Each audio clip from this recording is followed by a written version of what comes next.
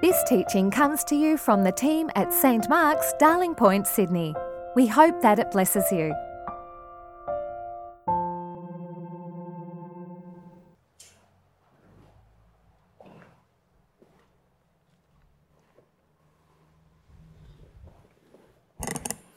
The first reading this morning is from Luke, chapter 2, verses 25 to 35. Now there was a man in Jerusalem whose name was Simeon. This man was righteous and devout, looking forward to the consolation of Israel, and the Holy Spirit rested on him.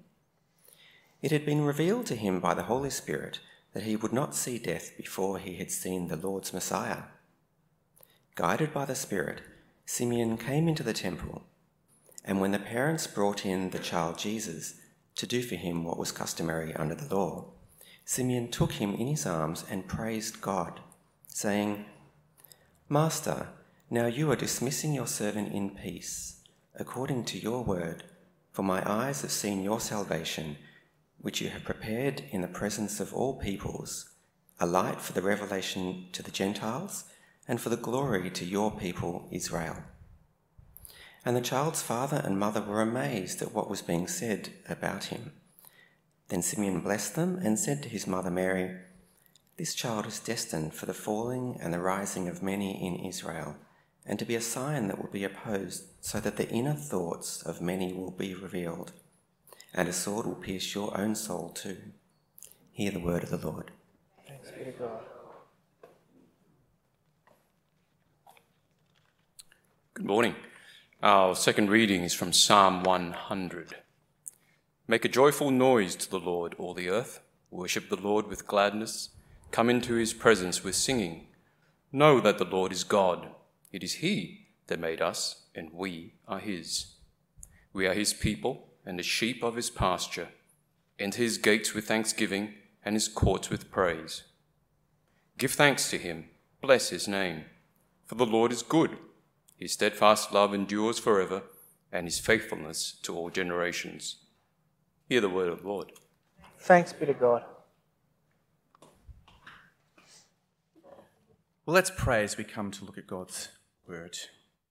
Blessed Lord, who caused all the scriptures to be written for our learning, grant us so to hear them, read, mark, learn, and inwardly digest them, that by patience and comfort of your holy word we may embrace and ever hold fast the blessed hope of everlasting life, which you have given us in our Saviour Jesus Christ.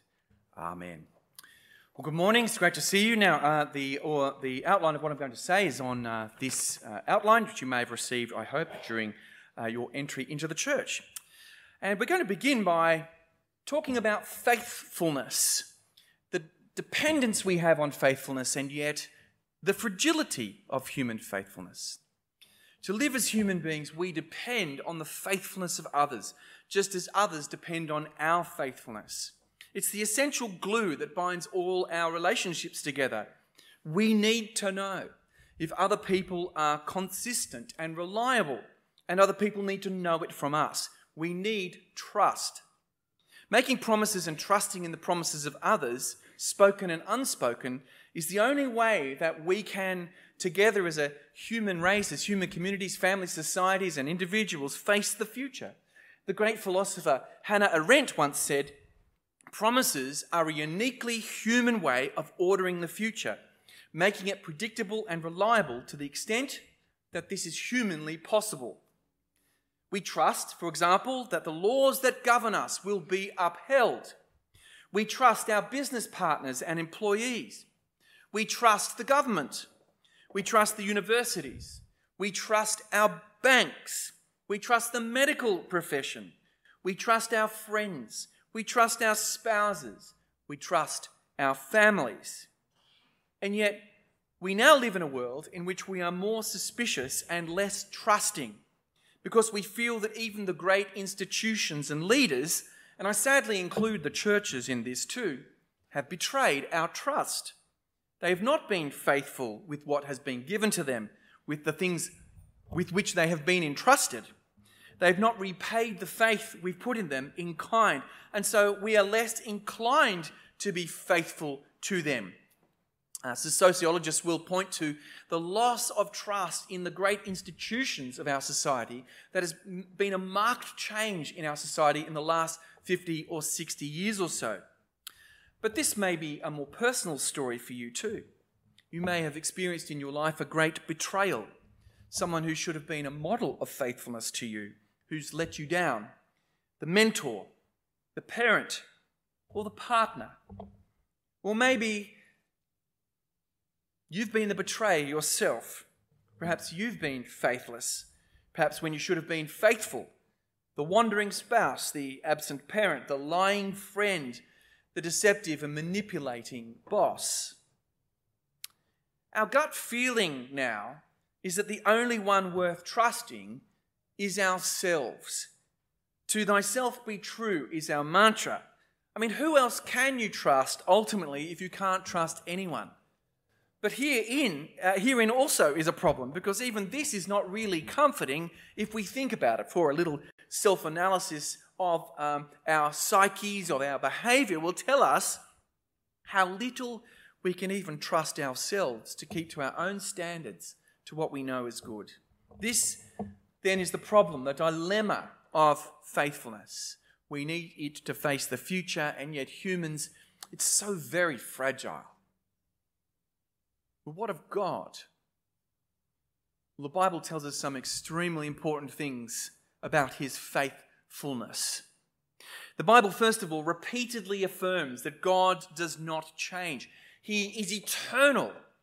He is not affected by the acids of time. He is constant wherever you meet him, whenever you meet him. He does not grow as we do. He has no childhood or adolescence, no midlife crisis, no old age.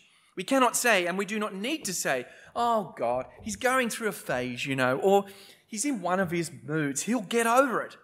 He is the everlasting God, from everlasting to everlasting. In Psalm 102 we read, long ago, God, you've laid the foundation of the earth, and the heavens are the works of your hands. They will perish, but you will endure. They will all wear out like a garment. You change them like clothing, and they pass away. But you are the same, and your years have no end. Oh, the sandstone on which this city sits, it crumbles, looks solid year by year, but as the years pass, it melts away, does it not? But what about God? He is solid. He does not melt. He does not change. And so the psalm says, the children of your servants will live secure. Their offspring will be established in your presence. Jim Packer quotes the old hymn, a hymn we often sing at funerals actually. We blossom and flourish as leaves on the tree and wither and perish. And when we sing that, sometimes I go to a lot of funerals, and I wonder if this is a harsh truth, pointing out our mortality, our frailty, how short the space of a human life is, how we can be taken away in an instant. I wonder if this is too brutal. But the verse goes on, but naught changeth thee. We change, but God is unchanging in his life and in his character. And this is not a brutal truth, but a deeply reassuring one. The God of the Bible is the very same God that we can meet today in a world of constant change, in a world where nothing seems the same minute by minute, it seems, a world obsessed by and stressed by the new. The everlasting God is the safe, still point, the shelter under which we can huddle. Mid the world's despair and turmoil, one firm anchor holding fast.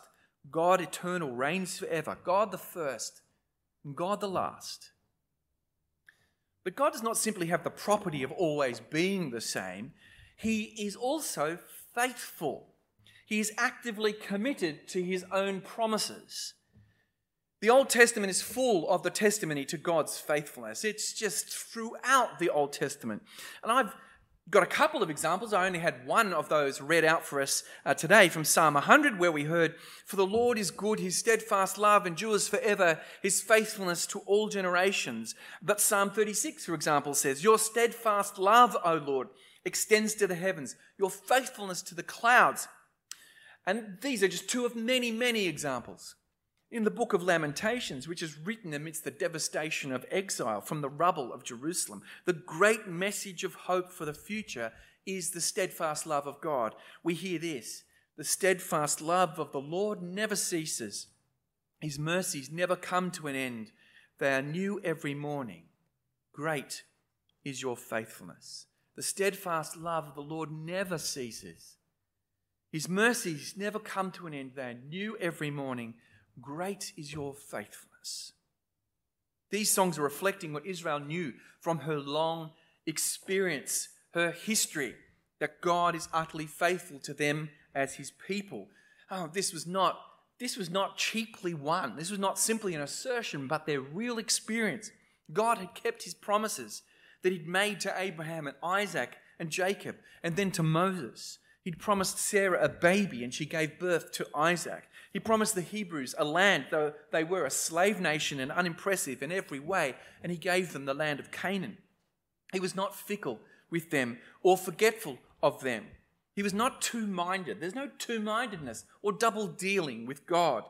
He lived with them as their God, and they were his treasured possession, his special people, his partners in his covenant. He promised to them, and they were to trust him and obey him. But how did they, in fact, respond to God's faithfulness? Did they keep his covenant? Well, we know all too well the story of their repeated spiritual adultery. One of the great images for God and his faithfulness in the Old Testament is God as the faithful husband, who is faithful beyond any human spouse in his faithful commitment to his partner, Israel, his people. But they committed spiritual adultery. They worshipped other gods. They went through the motions of lavish worship in the temple, but they trampled on the poor and the vulnerable. They ignored the calls of justice. And that led, in time, to a national disaster. Though God gave them many opportunities to repent and turn, their country was destroyed, their people enslaved. Well, did this mean that God had been faithless? Had he forgotten them? Well, that could have been one way of seeing it. We're in a mess because God's betrayed us. God's clearly now favouring some other nation, the Babylonians or the Assyrians or someone else. When things go badly for us, we might be tempted to think like that too. If we say when things go well, God is faithful, then when things go badly, do we say, well, God's broken his promises? Why haven't I been spared this pain if God is so faithful? But although this is a natural response for us, it's a very primitive and nearsighted spirituality. Especially when we hear the songs that the prophets of Israel sang from the ashes and the rubble. Great is your faithfulness. Great is your faithfulness. There is no shadow of turning with you. God's faithfulness to Israel as their covenant partner meant speaking to them the truth of their faithlessness. It was not faithless that he spoke to them in this way, that he held them accountable in this way. He does not let them make a joke of him. But that's not the end of his faithfulness, because God finds a way to keep his promises despite the unreliability of his people. And that's why the Bible story told over those many centuries vectors in towards the cross of Jesus Christ. The genius of the cross, God's genius in that, is that he simultaneously proves true to his promises and also just. He shows there that he does not ignore our sin, but in his faithful, steadfast love for us, because Jesus bears the punishment that we deserved, he justifies us. He makes it possible for us to be once more in relationship with God. He keeps his side of the bargain, and in Jesus he keeps our side of the bargain as well. As Paul in Romans chapter 3 says, what if some were unfaithful? Will their faithlessness nullify the faithfulness of God? By no means. Although everyone is a liar, let God be proved true. Even the faithlessness of human beings is not an obstacle to God in his faithfulness. his commitment to the promises that he has made, his truth to his own words. While we were still sinners, Christ died for the ungodly. We were inconstant, unreliable, and faithless. But God is utterly faithful. And so from the midst of your own personal rubble, you can look to the cross and know that God is true. When your money is gone, and your body is turning against you, when you're a nobody, when your friends and your family have betrayed you, when even the church has betrayed and disappointed you, know this: God is faithful to you in Jesus Christ.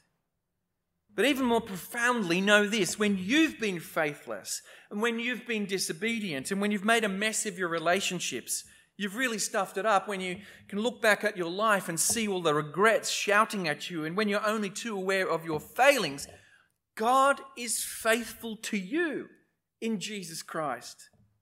God will not abandon you, not even in your sin as you turn to him. He says no to your sin, but just as surely he says yes to you. Come to me, all you who are weary and heavy laden, and I will give you rest. Jesus' story of the prodigal son is the best illustration of this deep reality. The boy showed complete contempt for his father. He wanted the proceeds of the will before his father was even dead, and he squandered all he had in wild living, dishonoring his father. And yet, when he returned home in sorrow, expecting only to be treated like one of the servants, his father was waiting for him with open arms. Such is the nature of God in his faithfulness. So how are we to respond to God's faithfulness? The God we meet in the pages of the Bible is the same God we meet today. Though the Bible is old and its human characters live lives very remote from ours, the God of the Bible is the same now as then, still faithful to his word, still true. Some people say, oh, look, the Bible is such an out-of-date book. I mean, it deals with people who are living, they were living before plastic. What did they know? They didn't have the internet. How could they possibly have lived or understood anything about the world without supermarkets? And yet, the point is not that. The point is that God has not changed. That God is very much our contemporary. The God of the Bible is very much the God we meet today, the God we can know. He is the same one. More than that, he is still faithful to his word, still true. And so if God is faithful, we need to have faith in him. That's the appropriate response to trustworthiness, to faithfulness, is to have faith in it, to believe in it. If God is trustworthy, then you can trust him. If God is credible, then you can believe in him. You can turn to God above all as the one in whom you can trust. The cross of Jesus Christ and his resurrection is the proof in particular that we need to look at for his trustfulness, his reliability. He's reliable not in some mechanistic sense, but because his love for his people is constant. God then is the rug that will never be pulled from under your feet, the rock on which it is wise to build. In America, they've inscribed it on the coins, but we should write it on our hearts, or the suggestion for a tattoo if you're thinking of getting one. In God we trust. But we also learn from God how to have faithfulness. We learn to have his faithfulness in return to him, response to him, and also to have faithfulness in our relationships with others. So first of all, we do need to be faithful to God. How else should we respond to the great faithfulness that God has shown to us in Jesus Christ? In Christ, God shows himself to be absolutely wholehearted about us. So how could we be half-hearted about him? Now, if you were baptized as an adult or confirmed, you were asked this question. If you were baptized as a baby, your godparents were asked this question. This is the question. Will you, with God's help, strive to keep his holy will and commandments and serve him faithfully throughout your life? and you promised, or it was promised for you. And what does that promise look like for you now in your life? What shape does keeping that promise look? Serving God faithfully throughout your life, striving to keep his holy will and commandments. In some times and places, being faithful to God means owning the name of Jesus Christ when it will cost you to do it. The challenge may be direct. It may be people will say, disown Christ or we will destroy you. That's what our brothers and sisters in the Middle East, in North and West Africa and in other places across the globe face. That's what they are facing right now. Will you be faithful to God or will you deny him? For us here this morning, the challenge of faithfulness is no doubt different. Will you be faithful to God when you are challenged to disobey him or to sell him short? Now, I see all kinds of marvelous evidence of faithfulness to God here in our community. There are people who courageously but graciously stand for Jesus. There are people who make inconvenient choices because it honours God, even when they work perhaps in places or live in families that are not very pro-Christian. There are people who serve God faithfully year in and year out. For example, teaching Scripture, SRE we call it, at Double Bay Primary School, public school, or serving us morning tea, or driving people to church, or just in quiet acts of service of other Christians, just in being present week after week. There are people who humbly seek to know more and more of God's wisdom. Well, what's it going to mean for you to be faithful to God right now? Where do you have a chance to return God's kind trustworthiness to you with loyalty to him? But also, be a faithful person in your relationships. People who know the faithfulness of God should be known for their faithfulness. We know this faith, the divine faithfulness, and it should just be stamped upon us. That should be us.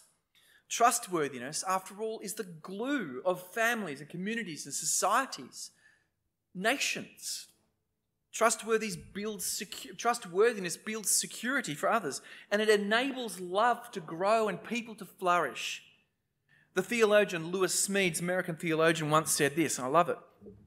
Some people, he says, still make promises and keep those they make. Who knew?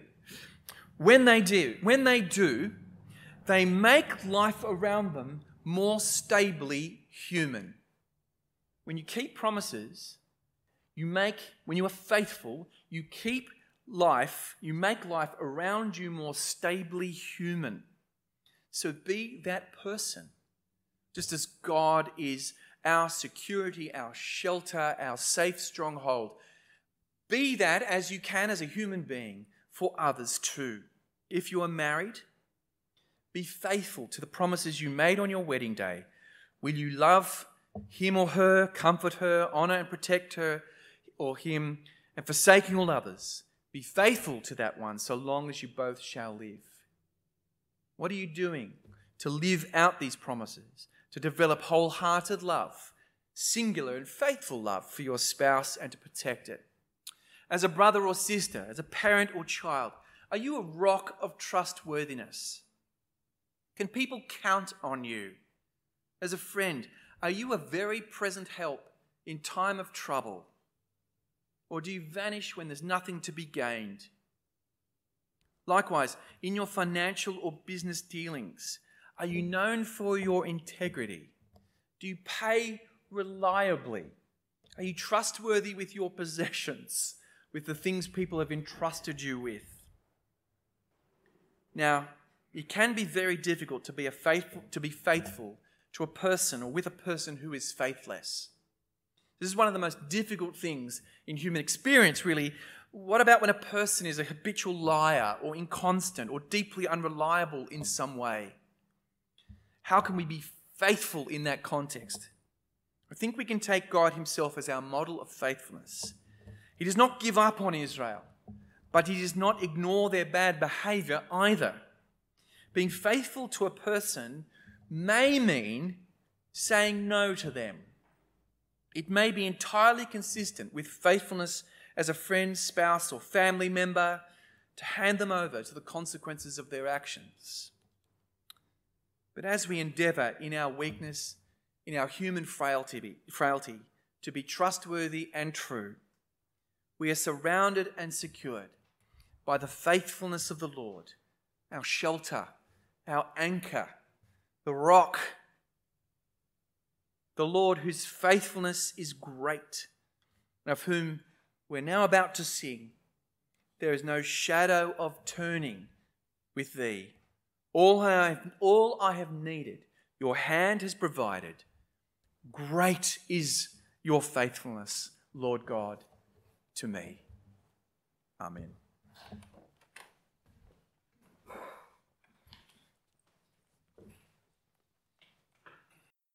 Thanks for listening.